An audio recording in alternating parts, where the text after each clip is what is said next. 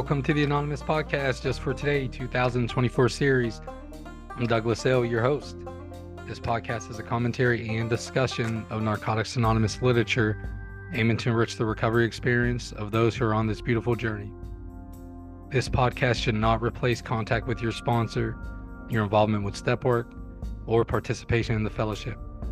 Please use this podcast as an additional resource toward our collective growth as addicts in recovery. This podcast does not represent NA, is not affiliated with NA as a whole. We're simply addicts seeking recovery, nothing more, and for sure, nothing less. Now let's get started. Hi, my name is Bas and I'm an addict. My clean date is January 26th, 2018.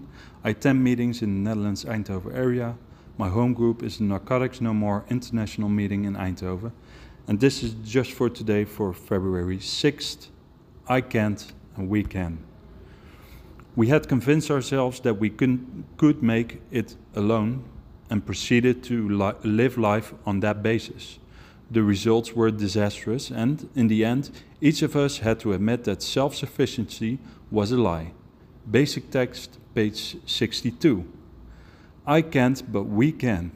This simple but profound truth applies initially to our first need as NA members. Together we can stay clean, but when we isolate ourselves, we're in bad company. To recover, we need the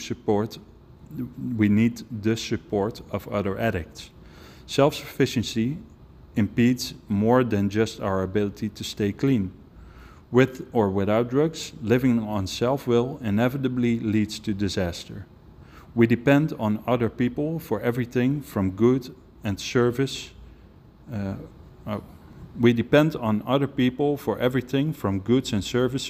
to love and companionship.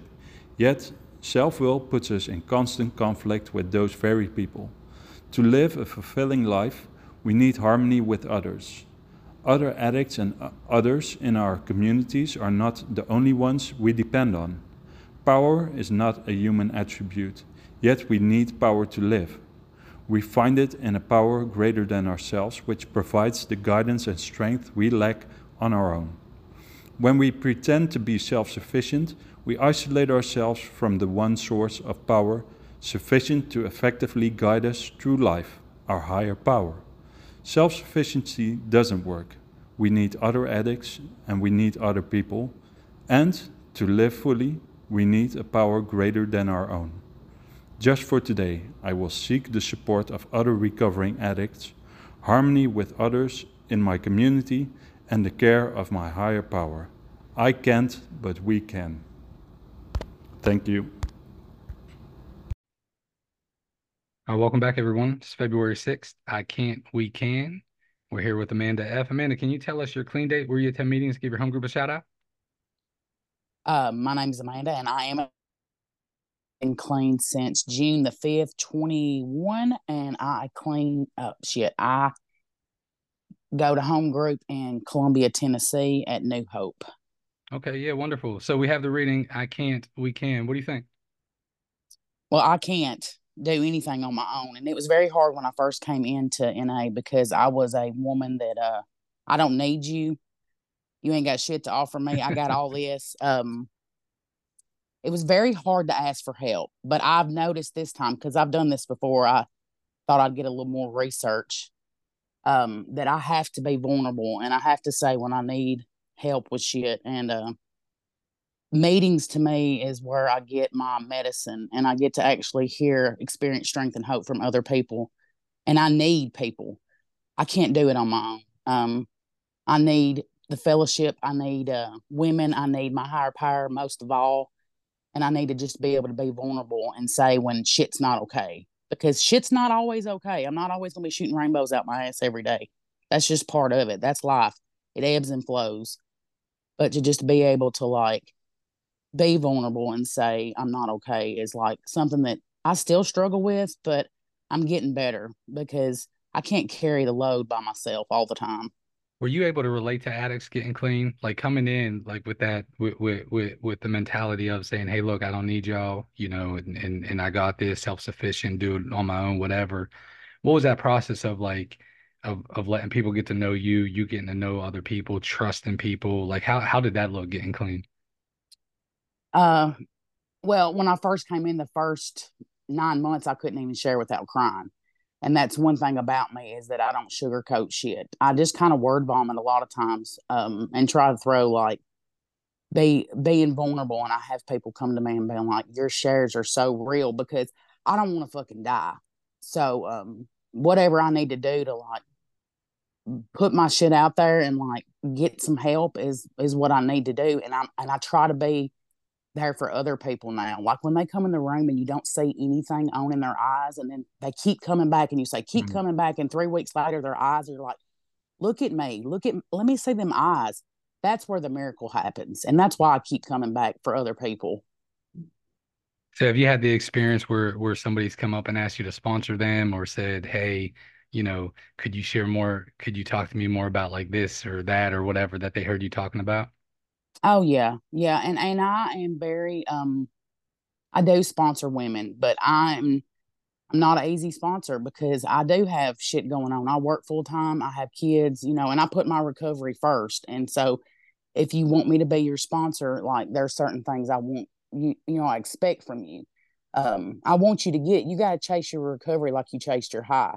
Mm. And some people's not ready. And I hate that. We had 4 people, overdose in the past 2 weeks, and it hurts my heart. But all I can do is like try to be there and show that no matter what you go through in life, you can still stay clean if you want it, but you have to want it.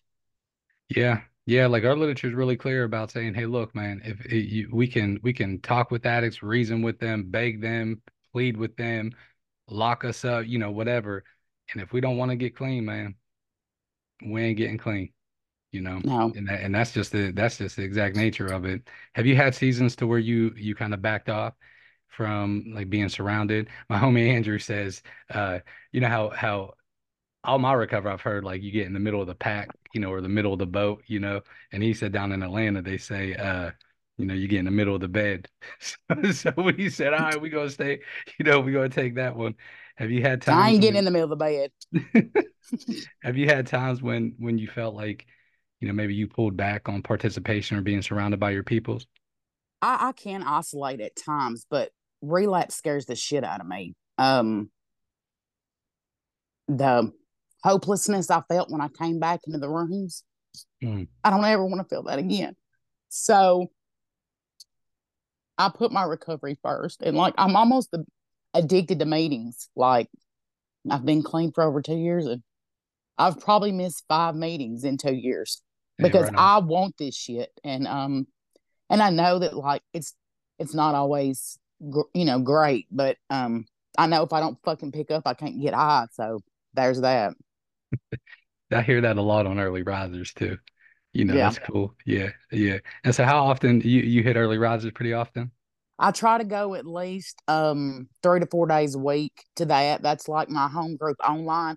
But I'm the kind of bitch I need like in person shit too. And I'm kind of like a no, but I go to meetings everywhere. I'm just like where because I live in small town USA like Podunk. There's not a lot of meetings we don't have meetings all the time, and COVID really fucked us up. So I get it where I can.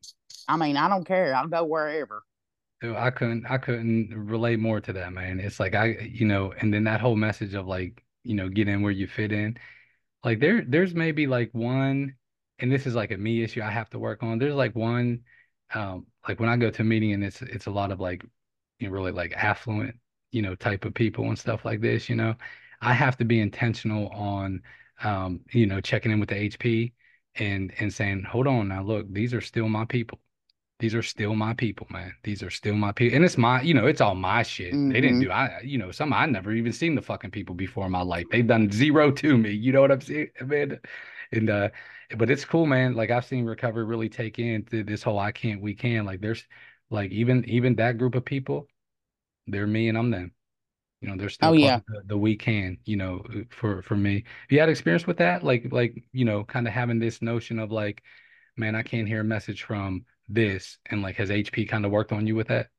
Yeah, it's hard, principles before personalities and shit like that. Cause I want to be like, oh, you ain't the got shit.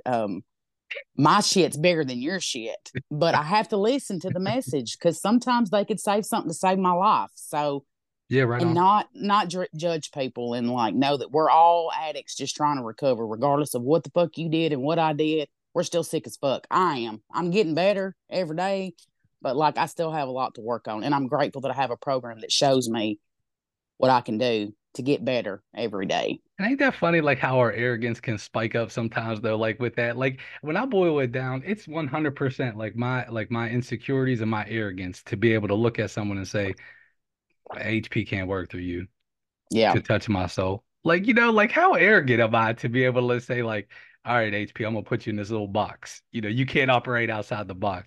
And we don't have to do that today.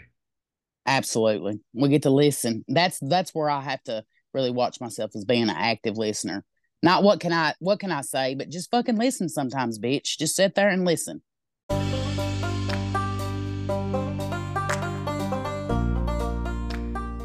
All right. Thank you all again for spending your time with us today on the Anonymous Podcast. I encourage you all to focus on that magic 6-letter word, others, as we go out into the world. Until next time, I'm your host, Douglas L. Namaste, and God bless.